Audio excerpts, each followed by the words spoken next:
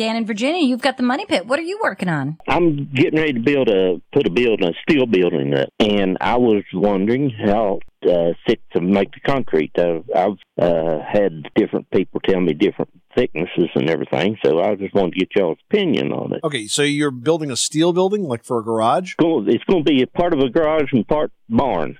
It's 30 by 50, and it's 15 feet high. And you're going to put a concrete slab in and then build the building above it? Yeah, on top of it, yes.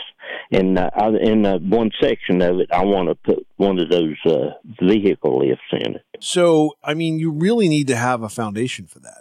Where do you live in the country? I live in southwest part of Virginia, Tazewell County to be exact. All right. So you do get some winter there, which means the ground's going to get frozen.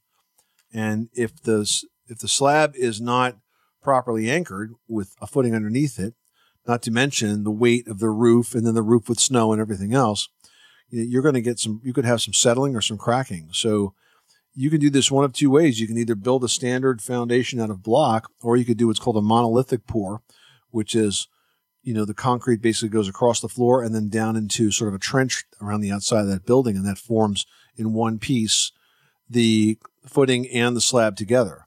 And this way you'll be in good shape. Now, in terms of that lift, that vehicle lift, you might even dig it out a little bit more in that area where the lift's going to be and make that area, the slab, a little bit thicker, just to make sure you have some extra support in the middle of the floor. All right?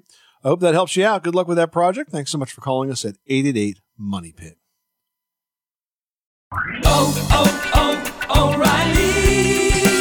You need parts? O'Reilly Auto Parts has parts. Need them fast? We've got fast. No matter what you need, we have thousands of professional parts people doing their part to make sure you have it.